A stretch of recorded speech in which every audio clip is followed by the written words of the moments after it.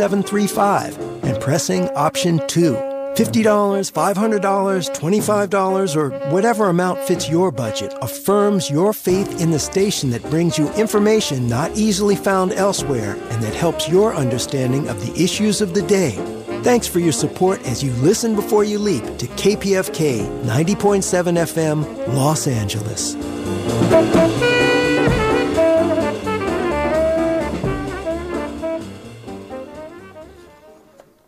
This is Quetzal Flores from the band Quetzal, and you're listening to KPFK 90.7 Los Angeles. Get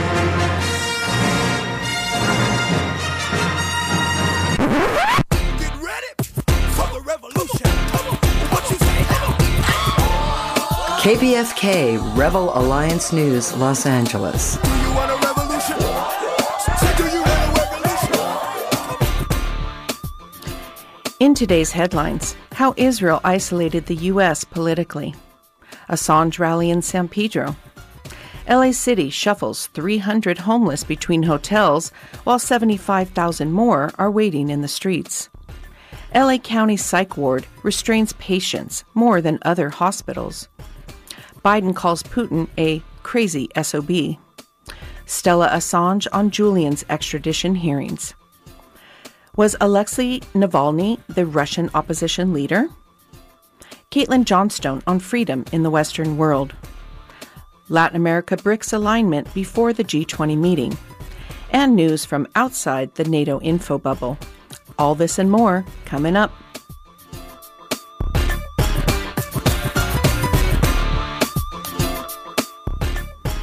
Good evening, I'm Rachel Brunke.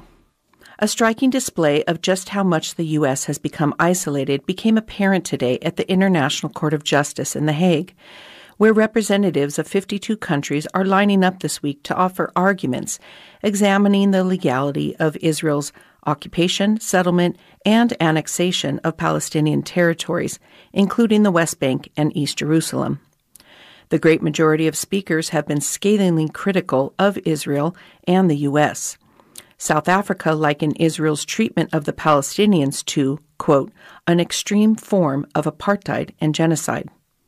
Most representatives stated that multiple UN resolutions have already declared the Israeli occupation of Palestine illegal, but were never implemented.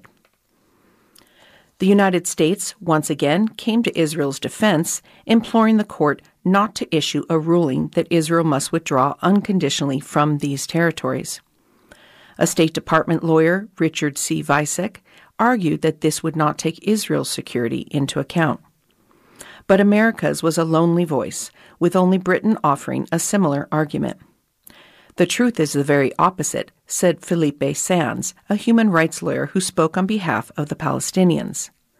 Noting that the court had already confirmed the Palestinians' right to self-determination, he said, quote, the function of this court, of these judges, of you, is to simply state the law, to spell out the legal rights and obligations that will allow a just solution in the future. While the U.S. is increasingly losing ground in the court of public opinion worldwide, President Joe Biden created outrage as he called Russian President Vladimir Putin a crazy SOB during a fundraiser in San Francisco yesterday, where he also claimed that the threat of nuclear conflict is less existential than the threat of climate change. Biden had previously called the Chinese president a dictator on 2 occasions. Just last week, the U.S. president blamed Putin and his thugs for the death of Alexei Navalny. Russian outlets stated that unhinged rhetoric of this sort is unworthy of heads of state and makes diplomacy increasingly difficult. Biden has also been criticized internationally for attending lavish fundraisers with champagne and caviar. While over 750,000 Gazans are facing starvation due to his unilateral policies supporting Israel's ongoing massacre of the Gazan civilian population.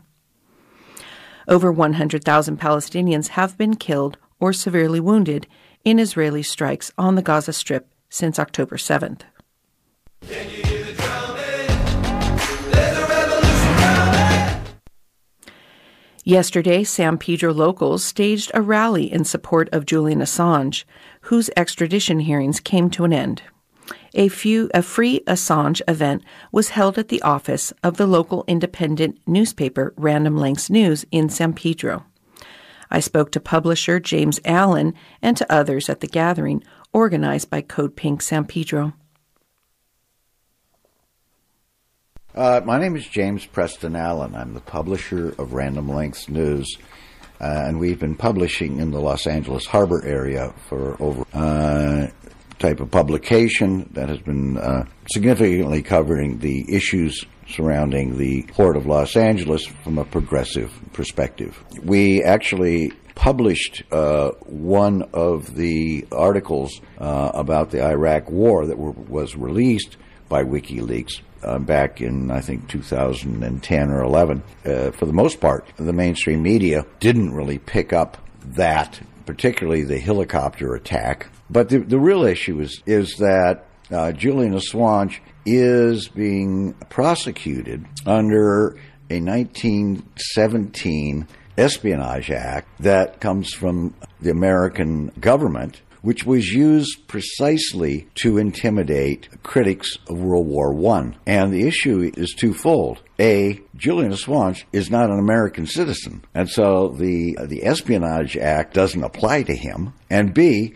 there is an issue of whether or not the extradition treaty with the UK can actually be used for political purposes. The fact that the American government, under two different regimes, is still attempting to prosecute a foreign national who is not living in the United States, the problem becomes what this means for investigative reporting, not only nationally and inside the United States, but internationally, if that Espionage Act can be used by any foreign journalist anywhere in the world, and that becomes an even greater threat to journalism worldwide because other nation states can use that type of prosecution against any of their journalists, or even an American journalist living abroad that's reporting on Turkey or Iraq or Iran or any of those countries where press freedoms are much less than they are here today. And there's been such a strong consolidation of media in this country that there is already a tacit kind of censorship that is taking place by the corporate media, and the independent journalists, the progressive independent press, is even more hard-pressed because of the shrinking newsrooms and all of that, and the mainstream press is even more compromised. Our government, post the Vietnam War, realized how influential a photograph of combat was, and has subsequently, every war since Vietnam, has censored or limited access to both the American press and foreign press in terms of reporting on any one of our wars, whether they were legitimate or not. Therein is really the problem. I mean, even to the extent in this country where you do not get to see the actual victims of mass shootings. In Australia, when they had their last mass shooting, somebody actually leaked the pictures of the victims to the press, and they were distributed widely. And the next thing that happened was the Australian government and the Australian people rose up and banned assault weapons. Banned them because of what they saw, what the result is. It changes how you think about gun violence. And as soon as we start allowing the public to actually see and hear the unvarnished truth, the better our democracy will be. The fact that younger people are more fluent in using social media, and with the prevalence of a lot of information on social media, what we see today is that the younger people are, in fact, the ones that are leading many of the protests. And because it is so brutal and so inhumane, it is driving many of them to question their belief in this country, as they well should. The other war that WikiLeaks was exposing was the war in Iraq, which was also a war based upon false premises. And the American people were lied to. The crime that Mr. Assange is accused of doing was the crime of telling the truth to the American people as well as the world. This country is better off handling the truth than they are believing in the lie. The truth is often hard to swallow because it varies so much from what the official lie is. San Pedro Neighbors for Peace and Justice. I was the person who listened to RT America quite a bit, and he actually had a show when Abby Martin, about the time she was there, before she went to Telesur. Every newspaper, Washington Post, New York Times, the London Guardian, they picked what they liked out of what Julian Assange was able to get in WikiLeaks. They published that stuff. Had they not published any of it, it wouldn't be much of an issue to anyone now, but they all did. But he's the one that's looking at the Espionage Act and going to go to jail for life. He didn't create any of this information. He just, with Bradley Manning, Chelsea Manning, was able to pull it out for the world. The physical condition that he's now in, he doesn't want to be interviewed. He's hurt. He's injured. He's damaged. Anybody saying, oh, we won't treat him as badly as they claim with this Espionage Act, and that's all said by people that I don't believe. We're a country that has a lot of state secrets. There are a lot of countries that do. England has a different State Secrets Act. It's probably worse than ours is, but we have so much to hide.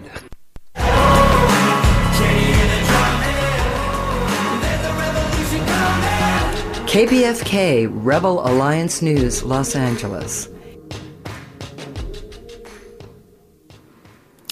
77 unhoused residents have been moved from the LA Grand Hotel to the Mayfair Hotel, the acting director of interim housing for the Los Angeles Homeless Service Authority told a city council committee yesterday.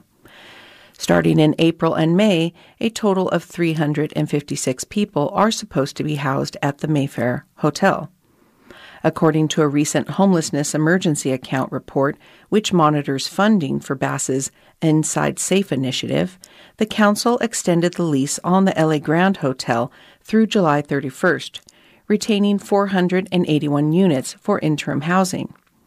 Since June 2023, the Weingart Center has provided services at the hotel and will continue through the extension.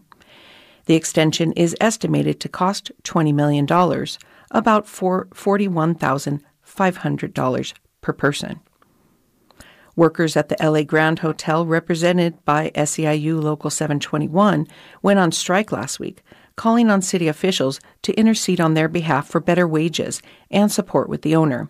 Some workers also criticized the use of the hotel for Inside Safe. The City Council approved the acquisition and rehabilitation of the Mayfair Hotel in August 2023. The site, which was previously used for Project Room Key, like the LA Grand Hotel, will be used for Inside Safe.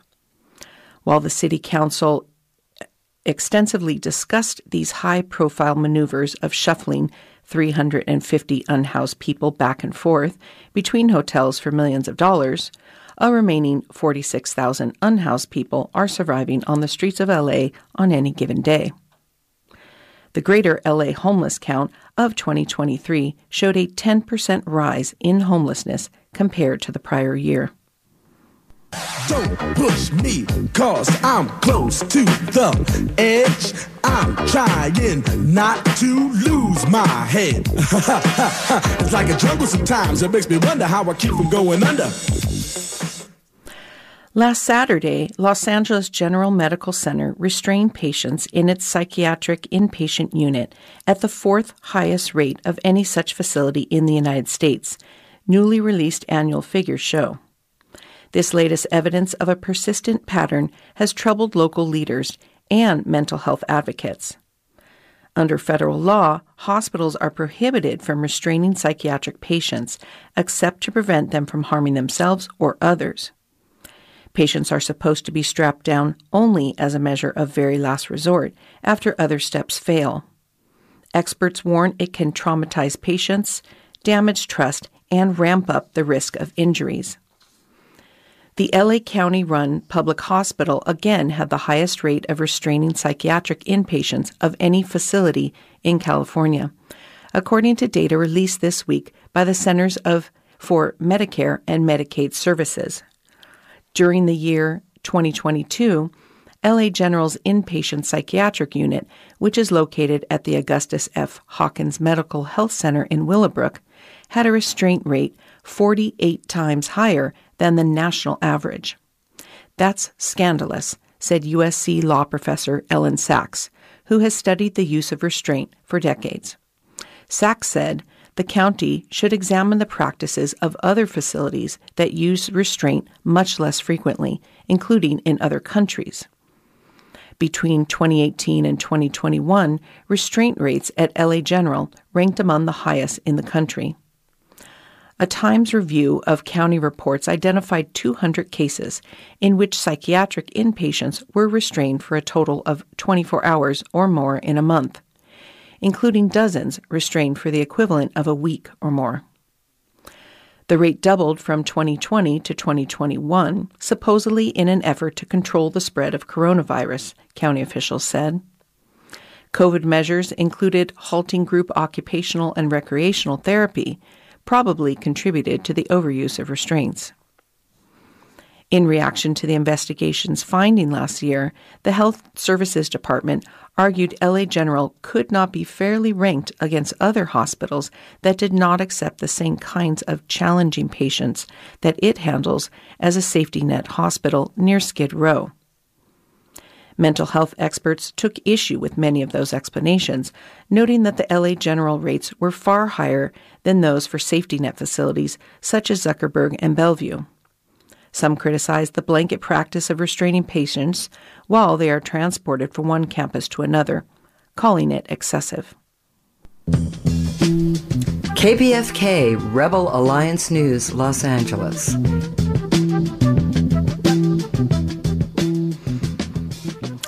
And it's time again for our fund drive and the time when you give forward.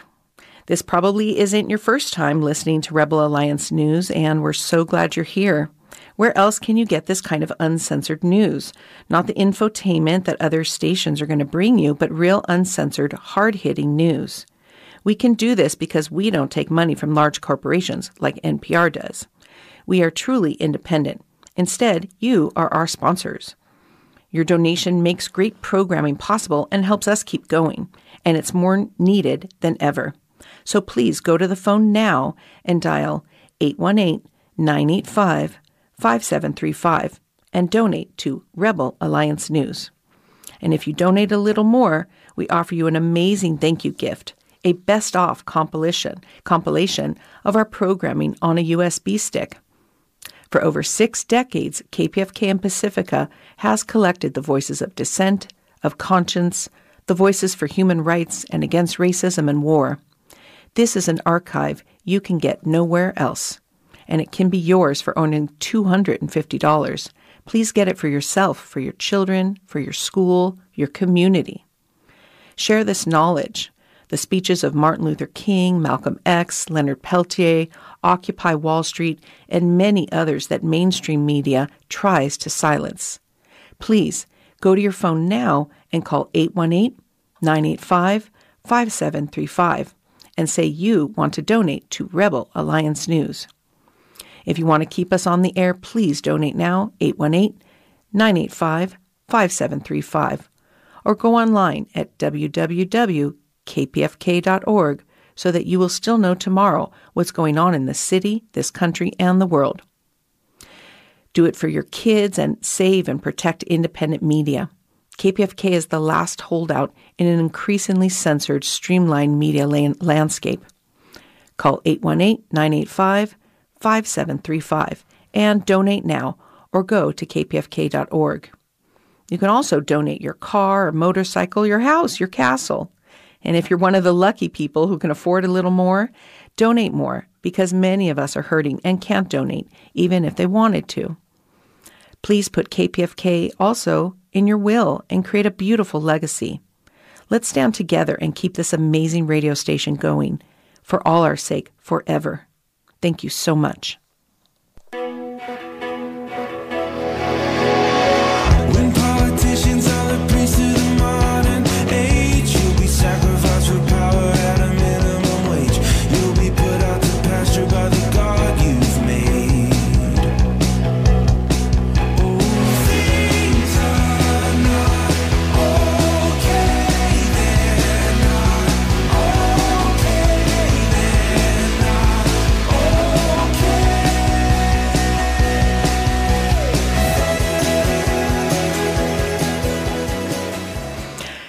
Yesterday marked the last day of Julian Assange's hearing at the London Royal Court. His wife, Stella Assange, spoke at the rally outside the court.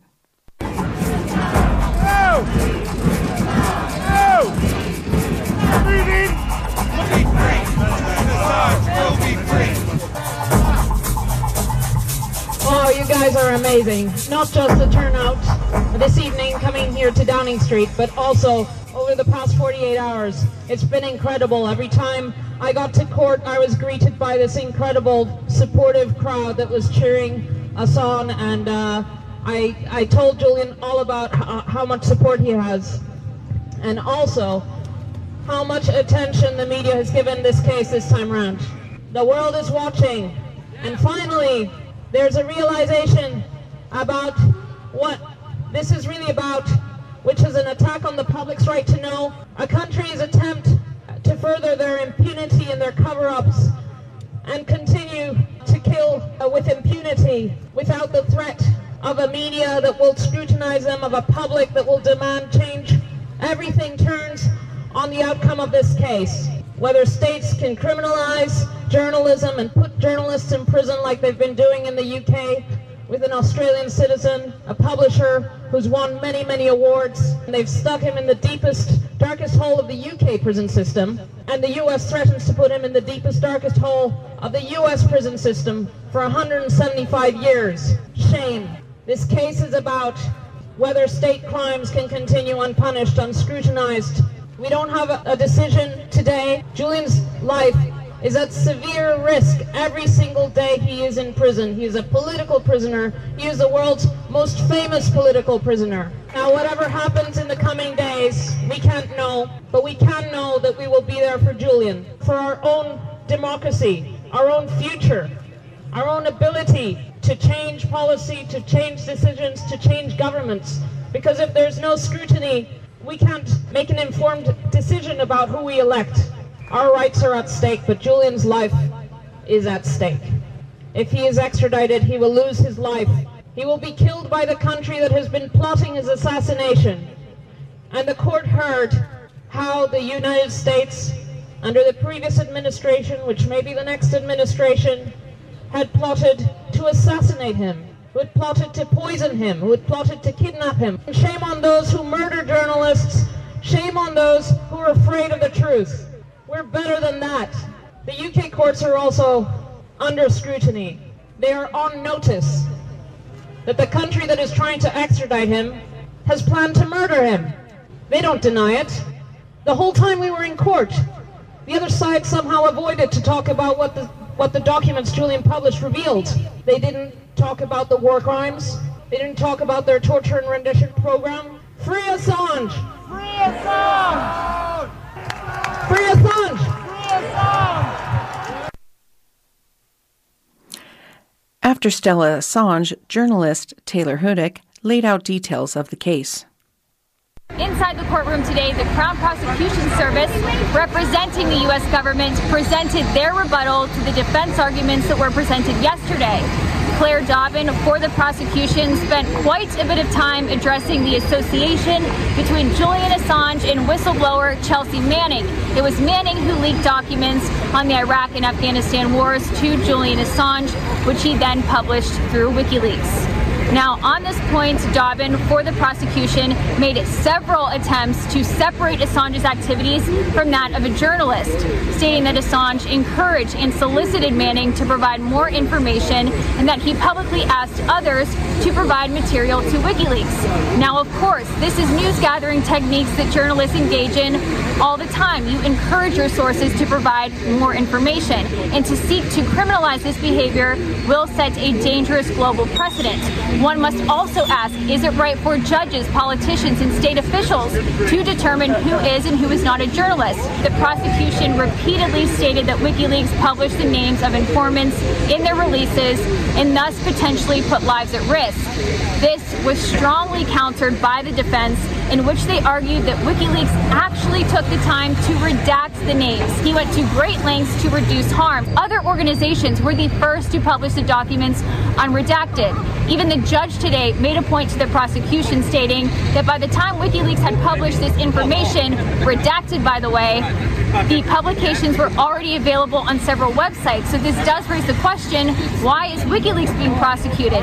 This argument points to a very important point here, that this is in fact a selective prosecution. The defense made another very strong point, stating that the prosecution is relying on the U.S.-UK extradition treaty to prosecute Assange, but they ignore the safeguards and protections within the treaty, namely Article 4, which prevents extradition for political offenses. But the prosecution instead cites law and does not include a provision which prevents extradition for political offenses. Now, if Assange is extradited to the United States, he would be tried in the Eastern District Court of Virginia, where no national security defendant has ever won a case. It is highly likely that the jury would be comprised of members of the intelligence community, their family members and friends. This has also been discussed by former CIA whistleblower John Kiriakou. Therefore, the jury would be highly prejudiced against Assange. Given that he is charged with espionage, he would not be able to provide a public interest defense. The following is a comment.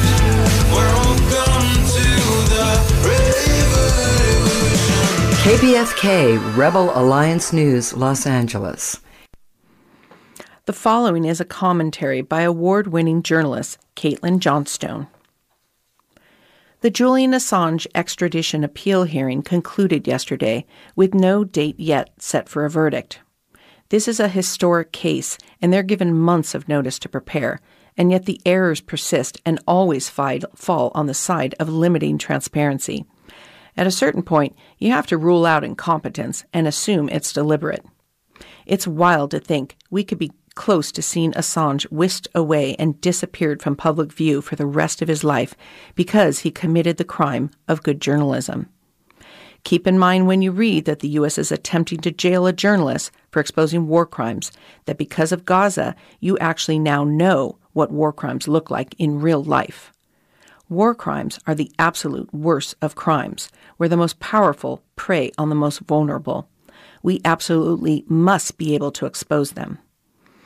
Israeli media are now reporting that 10 hostages were killed as a result of Israeli attacks on buildings where the IDF knew hostages were located.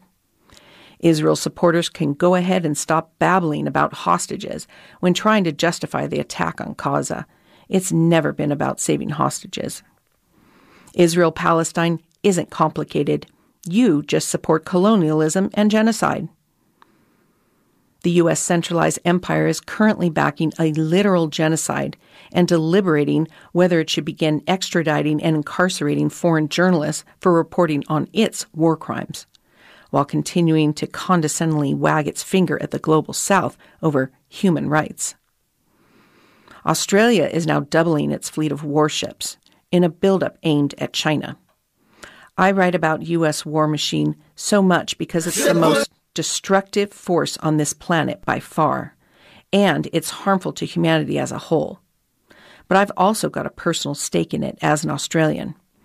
I oppose our being used as a pawn in Washington's future war with China. The U.S. and Israel are doing everything they can to instigate a wider war in the Middle East, while leaders in Iran and Hezbollah do everything they can to avoid one. It's so glaringly, blatantly obvious which side is the aggressor here. Once you decide a drastic geopolitical agenda must be forced through, no matter what you have to do or who you have to kill, you're guaranteed a lot of bloodshed. And that's what we're seeing with the agendas of both U.S. planetary hegemony and the maintenance of a Jewish ethno-state. Humanity is in a state of mass delusion and confusion, and if you go along with the group, any group, in your thinking and understanding, you will surely be led astray. You've got to stand on your own 2 feet and take full responsibility for your understanding and perspective on all matters, even when it means standing alone against the crowd. One thing a lot of people miss about the rising authoritarianism in our society is that such measures are not being rolled out with the goal of constructing a new dystopia that will look wildly different from what we see today, but to lock in our current dystopia in place. Many skeptically minded individuals look at emerging trends like rising internet censorship, the push to eliminate online anonymity, the war on critical journalism, the rise of digital currencies, increasingly sophisticated surveillance, facial ID, artificial intelligence, and the normalization of robots in the police force. And they imagine these things will be used to create some kind of dystopia where human behavior is forced by tyrannical overlords to look wildly different from the way our current civilization looks. We're already working, consuming, and voting in perfect alignment with the interests of the powerful. And for the most part, we're thinking and speaking as if the powerful want us to as well.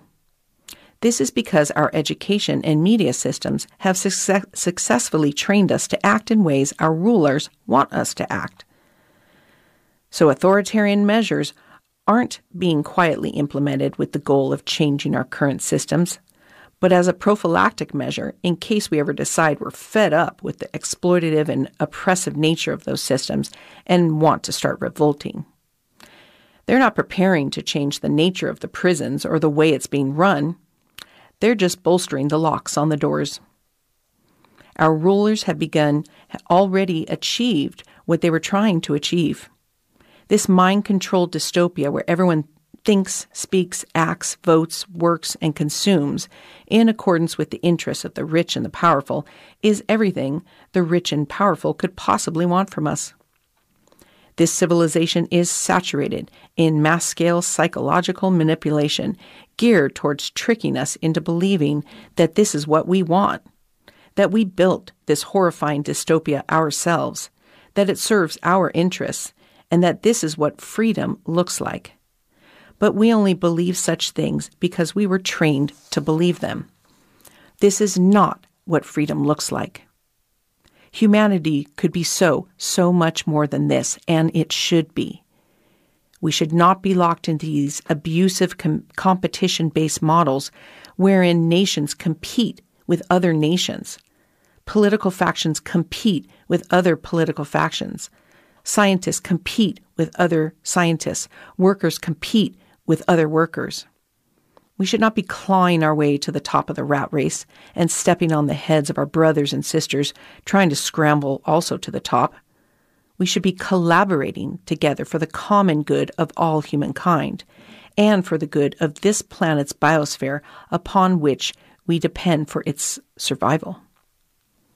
Right now, the only thing stopping us from having a healthy and harmonious world where nobody's left out and everybody has enough is the fact that skillful manipulators have slyly constructed this competition-based dystopian prison around us without our noticing. The sooner we start noticing, the sooner we can start plotting our escape. And the sooner the better, because the prison's security systems are only getting tougher and tougher to break through. Rebel Alliance News. Wanna watch this CIA, married to the money, keep my maiden name. Hey, Brooke Candy and Erica Jane.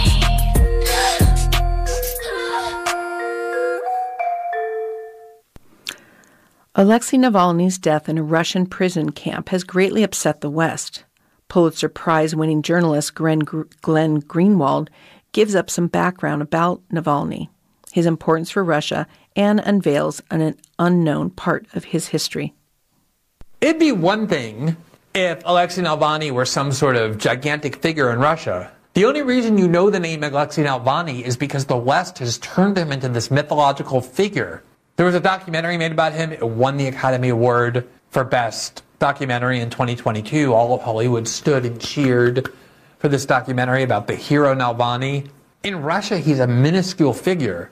He's not some giant of the Russian political stage. He is useful to the West for propagandistic purposes, and that is why you have this incredibly inflated imagery of what he is. Here's Reuters on February 21st of 2018. Putin nemesis Navalny barred from the election, tries political siege. Remember when the proof of Russia's totalitarianism was that the opposition leader was barred from the ballot and then imprisoned? Isn't that a situation similar to what we have in the United States? Isn't it the case that the primary political opponent of the current government in Washington is in the process of being stricken from the ballot as a result of judges and Democratic Party leaders bringing cases to have them struck from the ballot, and is in the process of being criminally prosecuted by Democratic partisan prosecutors like Fani Willis in Georgia and Alvin Bragg in New York and the Obama DOJ? Why is it that when we hear that Russia is banning from the ballot the primary political opponent of Vladimir Putin and then trying to imprison him, we make one conclusion, but then when we hear in the United States that the exact same thing is happening, but an actual significant political figure, not like Navalny, but Donald Trump, who was actually the president already, narrowly lost in 2020, is leading almost every opinion poll for 2024, when he is struck from ballots, when he is threatened with imprisonment, a completely different narrative about that is presented, even though they're the same acts. And I know a lot of people intuitively believe this is what propaganda does, this is what tribalism does, is that we just inherently believe that when it seems like the two things are the same, the fact that one is happening in the United States and the other is happening in Russia means they're completely different. Question, though, whether or not that's what you believe because you're an American, because you were born in the United States, because you've been told from childhood that that's how you should see the world. Here is Reuters. Now, this is not RT, this is not Sputnik, this is not Tucker Carlson, whoever you want to dismiss as some sort of pro-Russian source. This is Reuters in 2018, which said the following, quote, opinion polls put Navalny's support at less than 2%. And many Russians who still get much of their news from state TV say they do not even know who he is. He's incredibly more famous and more notable and more popular in Western political capitals than he is in Russia. The idea that he's a threat to Vladimir Putin in any way is laughable. Let's try and remember as well a couple of things about who Alexei Navalny is, the new hero of Western liberals. From Yahoo News in February of this year, Alexei Navalny's, quote, far-right racist past brought back in spotlight after Putin critics' death. As world leaders pay tribute to Russian opposition leader Alexei Navalny, some have drawn attention to some inconvenient aspects of his past. Really, what's inconvenient? Quote, as Western politicians pay their respects, some more uncomfortable aspects of Navalny's career have been brought back to the surface. Quote, Navalny took part in the Russian March, an annual demonstration that draws ultranationalists, including some who adopt swastika-like symbols. Oh my, that is uncomfortable. Quote, he has never apologized for his earlier xenophobic videos or his decision to attend the Russian March. Rahman appeared to be referring to a notorious video from 2007 in which Navalny appears to compare Muslim immigrants in Russia to cockroaches as he advocated for gun ownership. In another video, he is dressed as a dentist and appears to compare migrants in Moscow to tooth cavities, Radio Free Europe reports. He says, quote, I recommend full sanitization. Everything in our way should be carefully but decisively removed through deportation. Shortly before releasing both clips, Navalny was expelled by the liberal Yabloko party over his, quote, nationalist activities, having participated in the Russian March, an annual rally associated with ultranationalist far-right groups chanting slogans such as Russia for ethnic Russians. Now, anyone in the United States who has a past like that, who called immigrants cockroaches, who had handing out guns as a way to exterminate them, as cockroaches should be exterminated, who attended an actual neo-Nazi march, I don't think they would be described as having an inconvenient or uncomfortable past. And yet it is amazing, just like we find in Ukraine, with all the neo-Nazi militias in Ukraine that the American liberals love and want to arm, that if you're somebody who doesn't love the Democratic Party in the United States, you will get called a Nazi and a fascist and a white nationalist. And American liberals and Western liberals will try to have you barred from the internet and fired from your job and basically expelled from decent society in every way. And then Western liberals encounter actual Nazis, people with actual neo-Nazi ideology, with actual overt ties to white supremacist and neo-Nazi groups, and they want to embrace them. They want to arm them. The hero Navalny. Here's the hero Navalny in 2007. Здравствуйте. Сегодня мы поговорим о борьбе с насекомыми. Никто из нас не застрахован. Alexei Navalny, certified specialist. Hello, today we have to talk about insect control. No house is safe from cockroach infestation. Дом заползет таракан. Ooh, where a fly gets in through an open window. And there's all kinds of demons being shown as he says this. We all know the cure against flies, a fly swatter, a slipper against a roach. But what to do if cockroaches are too big and flies too aggressive? In such cases, I recommend a handgun, as he shows a handgun. Yes to allowing firearms. Now, anybody involved in an ad like that in the United States would be deemed a Nazi for the rest of his life. The Western media looks at this, and because of his propagandistic value, they turn him into some kind of like civil liberties leader. And of course, the same exact thing has been happening for the last 2 years in Ukraine. For the last decade in the Western press, every time the Azov Battalion has been referenced, it has been described as a neo-Nazi group, a group with Nazi ideology. And to this day, you see Azov battalions, and they have all kinds of neo-Nazi insignia. Here's how the New York Times tried to grapple with this in June of 2023. Quote, Nazi symbols on the Ukraine's front lines highlight a thorny issue of history. Do you love these words? Oh, uncomfortable, inconvenient, thorny when they're talking about actual neo-Nazis? Quote, the troops' use of patches bearing Nazi emblems risk fueling Russian propaganda and spreading imagery that the West has spent a half-century trying to eliminate. So far, the imagery has not eroded international support for the war. It has, however, left diplomats, Western journalists, and advocacy groups in a difficult position. Calling attention to the iconography risks playing into Russian propaganda. Saying nothing allows it to spread. Even Jewish groups and anti-hate organizations that have traditionally called out hateful symbols have stayed largely silent. Now, that is how the New York Times has grappled with the fact that we are arming actual neo-Nazi militia groups in Ukraine. Now, there is a similar case to Navalny dying in prison, although this was a case where the person who died in prison was an American citizen. His name is Gonzalo Lira, and you may recall that Gonzalo Lira was in Ukraine. He married a Ukrainian woman in 2016, and he was an outspoken opponent of President Zelensky and of the war, and because of that, he was twice arrested. The U.S. government never once uttered a word to protest about this American citizen being arrested, even though he posted a video pleading for the government to help, and he warned that if he were arrested a second time, he would die in a Ukrainian prison. And he did die in a Ukrainian prison, just as he predicted at the age of 55. And he was in prison solely because he criticized President Zelensky and the NATO-US narrative about the war. Now, you would think that when it happens to an American citizen who dies in a Ukrainian prison after criticizing President Zelensky, that all these people who are so deeply concerned with civil liberties in Russia might have something to say about that. And they killed an American citizen for the crime of speaking out against the war. And there's barely any media coverage of this because that has anti-propagandistic value, because it shows what a joke it is to claim that Ukraine is a democratic state. These people do not care in the slightest about civil liberties. The revolution will not be televised. The revolution will not be televised.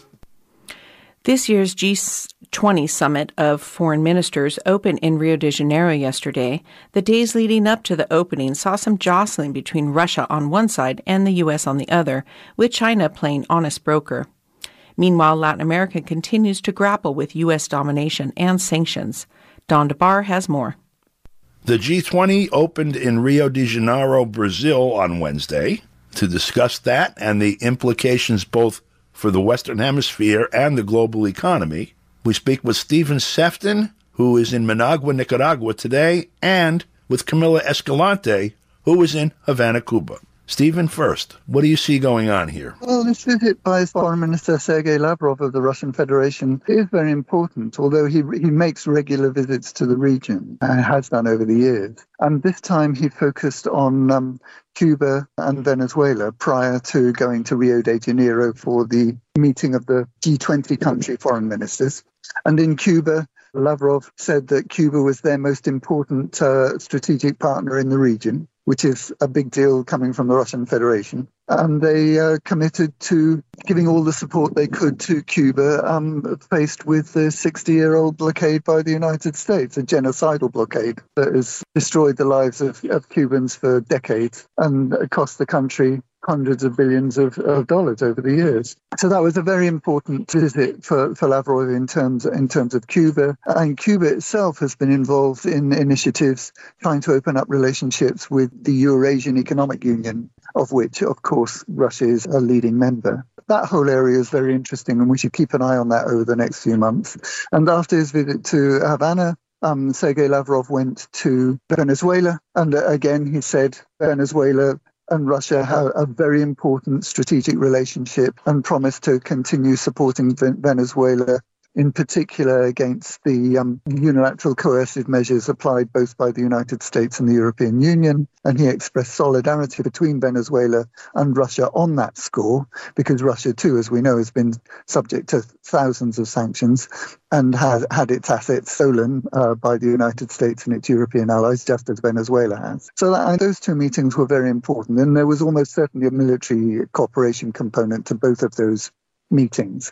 And then after Caracas, Sergei Lavrov went to Rio de Janeiro, and there he has met with foreign ministers from across the region. He met with the foreign minister of Paraguay, which was an extremely interesting moment because Paraguay is generally regarded as having a very right-wing government. And that's just another sign that Russia is very interested in maintaining its relationships with countries across the ideological spectrum.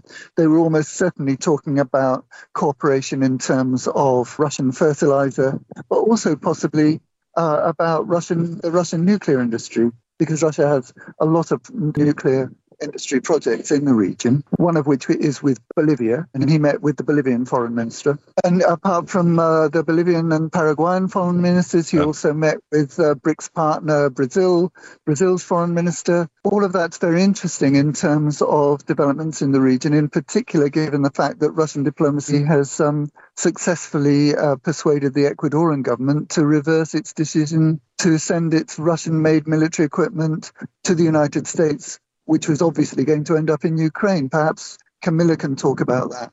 Yeah, Camilla, what's your take on this generally first? Well, first of all, this is a very good way of exemplifying how important this region actually is for this new multipolar world, because one of the things that is, slightly related is just the fallout right now, or the response to just a couple of words uttered by President of Brazil, Lula da Silva. He said a couple of things about the Zionist occupation and genocide of Gaza right now, and it caused a massive storm. It's unbelievable. Right now, everybody is coming out in solidarity with the Brazilian president because he was declared persona non grata by Israel. It just shows that, all of these different countries and leaders have been slowly speaking out. It's 4.5 months later. Finally, the Brazilian president says something about it. And now it has completely broken the internet and shaken the world, even though it was a little bit lukewarm, some of the things that the president has said in terms of his position on the genocide. But it just shows how much importance the world gives Brazil and some of these other countries of our region. And of course, repeatedly, the Brazilian or the Russian foreign minister has held meetings. Also, the presidential advisor of Lula has gone to Moscow himself, Celso Amorim. So it just shows how important our region is. But going back to the strength and determination of Russian diplomacy was in the last couple of weeks able to reverse the decision of Ecuador to transfer arms to Ukraine via the United States. It was a decision that had been made in January, announced by the president and his foreign minister, the president Daniel Noboa of Ecuador. They said that they were going to get rid of these old Soviet weapons, send them to the United States on Washington's request, and that the U.S. would be sending them brand new U.S. weapons. And it was a huge scandal back in 2023, early 2023, a year ago. The commander of Southcom and also the chancellor of Germany, Olaf Scholz, they had gone around trying to coerce these different Latin American countries. They say it's about 9 countries that have these Russian weapon systems or components or whatever it is, to send these Soviet weapons to Ukraine in exchange for U.S. weapons. And almost all of the countries declined. I believe the only country to sort of participate in that transfer was the coup regime in Peru. They complied with NATO's demand to send those weapons. And now Russia has not only managed to nullify or reverse that decision, Russia and Ecuador are now discussing options for repairing Russian-made military hardware that belongs to the Ecuadorian Armed Forces inventory. That's being reported today by TASS. So it's really interesting because this is a country, Ecuador, that is completely just, the doormat turning into a landing pad of the United States in South America. And it seems like even the U.S. can't convince them to hand over their weapons. And so it seems as if this has been a very fruitful visit of the foreign minister of Russia. Let me read a little bit from a statement that came from China's foreign ministry, Mao Ning. There's a spokesperson there. And in essence, there were calls, certainly by the United States, but perhaps through other mouths, to use the G20 to condemn Russia over Ukraine and to discuss the situation in the Middle East, which I assume means some forward defense of Israel. And China said, in essence, the G20 is the premier forum for international economic cooperation, not a platform for resolving geopolitical and security issues. And she said basically that there's all these urgent, economic problems facing the world, and yet to use this as a forum for further arm wrestling over these geopolitical things is contraindicated. There was a joint statement by Foreign Minister Lavrov, seconded by President Maduro, in which they affirmed very strongly that the G20 should condemn the unilateral coercive economic measures, right, and that the G20 is not a platform for that shouldn't be a platform for that kind of illegal activity. That's what it seems like. And so, going forward, it looks like this kind of political and diplomatic initiative, baselined both to the military and dealing with the, offensive nature of the sanctions that they all are suffering from, is another evidence of the game changing. I'd like to thank you both for joining us and speak with you again next week. Thank you, Don. Thank you, Don. For KPFK, I'm Don DeBar. For KPFK's Rebel Alliance News, here are your international news from sources outside of the NATO-controlled media sphere.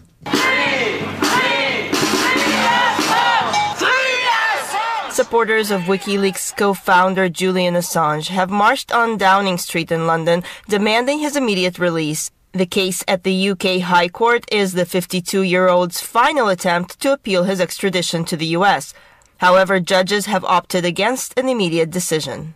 RT's Steve Sweeney reports from London. We've now reached the end of the two-day court hearing into Julian Assange's potential extradition to the United States, where he faces 175 years in prison under the Espionage Act. Now, his defense team, his lawyers, argued in court that the judges in the original case had not taken properly into consideration an alleged plot cooked up in the White House with the CIA to assassinate Mr. Assange on the streets of London. They said that this cast serious doubt over the assurances given by the United States about his health and well-being should he be extradited.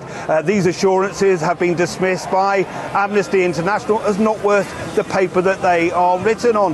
Now there are speeches taking place now behind us from a range of Assange's supporters. We've heard that the judges have deferred their decision. They're not taking the decision today. So that verdict will be announced at a later date. And we're hearing that could possibly be March the 4th. Amnesty International has labeled Washington's reasoning to reject Julian Assange's extradition appeal as, quote, deeply flawed.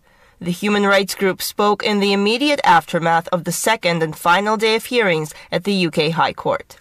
They were firstly arguing that it doesn't matter whether or not this case was political, that actually the UK is obliged to extradite either way. This is really a deeply flawed argument for two reasons. One is that Julian Assange was doing something that publishers and journalists do all the time.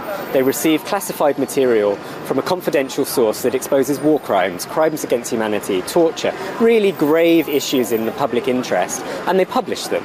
And to prosecute a journalist under the guise of an Espionage Act for doing something like this is inherently political. The second reason why this is really quite a flawed argument for the US to make is that there's an agreement between the US and the UK. There's a mutual extradition agreement, and it's absolutely clear that political offences can't be the subject of extradition requests. A trade union in India says its members have refused to handle any cargo of weapons destined for delivery to Israel. This after reports said an Indian conglomerate has supplied killer drones to the Israeli regime for the war on Gaza. Munawar Zaman reports from New Delhi. Israel's war in Gaza has sent repercussions beyond the region, with many people across the world voicing their support for Palestinians in the war-torn territory. In India, port and dock workers from various major ports called on their members not to handle any of the ships carrying weapons and other military equipments to Israel. The Workers' General Secretary said the union will not handle any cargo bound to kill innocent people. The decision was taken in accordance with the resolution passed by international parent organization, World Federation of Trade Unions. Experts say it's an unprecedented act of courage and support for the cause of Palestine, as almost all public debates or protests regarding the conflict are banned in India. The port workers are a part of labor unions that said in a statement they would always stand against war and killings of innocent people, especially women and children. According to T. Narendra Rao, General Secretary of the Water Transport Workers Federation of India, the move is a strong condemnation of the Israeli regime committing genocide in Gaza with absolute impunity. First of all, our central demand must be for a ceasefire. It's for the Palestinians to decide what is their right to self-determination. We have to put pressure on ceasefire. One thing that this settler colonial regime of Israel cannot do is what other settler colonial regimes did. And I'm talking about the United States, North and South America, Oceania, Australia. There they were able to finish off the indigenous population. Okay. That will not happen. And the resistance of the Palestinian people, generation after generation after generation, is something remarkable within the occupied territories. The Israeli war has caused human sufferings beyond imagination, claiming tens of thousands of lives, mostly children and women. Experts blame inaction and impunity for the raging Israeli genocide and say the Arab countries should do more for a solution. The difference, if you like, is that at least in the Arab countries, whatever the Arab governments do, because they haven't done enough themselves. Verbal, yes, condemnation, etc., fine. But have they used the oil weapon? No. Have they broken their those which are part of the Abraham Accords? No. The Indian government has followed this kind of approach and wants to continue its relationship with Israel. The statement from the Indian port union workers comes amid reports of Indian conglomerate Adani Group manufacturing and delivering killer drones to Israel. The deal has not been publicly acknowledged by Tel Aviv or New Delhi. The union has called the workers from across the globe to stand with the demand of free Palestine, urging for an immediate ceasefire to avoid further loss of lives and escalation beyond borders. The Israeli onslaught on Gaza is in its 5th month, and now new long-term consequences are unfolding in the territory. Moti Abu Musabe reports from Deir al-Bala. As Israel continues to press ahead with its genocidal war in Gaza, more painful details emerge regarding the long-term consequences Palestinians face. Especially children. Psychological traumas are among the long list of issues civilians in the coastal strip grapple with. This war is the most brutal war we have ever lived. It deeply impacted the entire Gaza population, particularly the children. They become very scared and fearful when they hear any explosion or airstrike. We are experiencing unprecedented psychological traumas. The absence of international organizations has made it difficult to deal with the needs of Gazans. As a matter of fact, what Palestinian children have been witnessing in the last 4 months is unprecedented. This hadn't happened over the recent wars against Palestinians. Unbelievably, 70% of Gaza's housing units have been partially or completely destroyed. Vast majority of houses were pummeled as they were inhabited. by civilians. We've been in the tent in Rafah for 2 months. My children became sick and tired. Then we decided to flee to an UNRWA school in Deir al-Bala. Once we arrived there, the Israeli warplane targeted the mosque that was nearby. We got severely injured. My little son was severely affected. His life was completely changed. He can't eat or sleep well. We hope this ends soon. Children experience the same issues in evacuation centers elsewhere in the devastated Strip. They are repeatedly displaced and experience catastrophic conditions. The only news they hear is the news of massacres and killings. All these details will be ingrained deeply in their souls, and surely they will carry them for life. Before this war started, we used to live normally. We had our life. We used to go to school, play with our friends, and sleep well in our homes. After this war began, we lost everything. We hear only the sound of the missiles and airstrikes. We don't sleep or eat well. We know nothing about the rest of our families, why this happens to us. It's quite difficult for anyone outside Gaza to believe that many Palestinian children have not yet recovered from a trauma they suffered in 2014 during Israeli aggression on Gaza. Apparently, the Palestinian children will take years and years to heal from the severe trauma and psychological problems they sustained before the eyes of the ignorant international community. And that's all in today's international news from non-NATO media.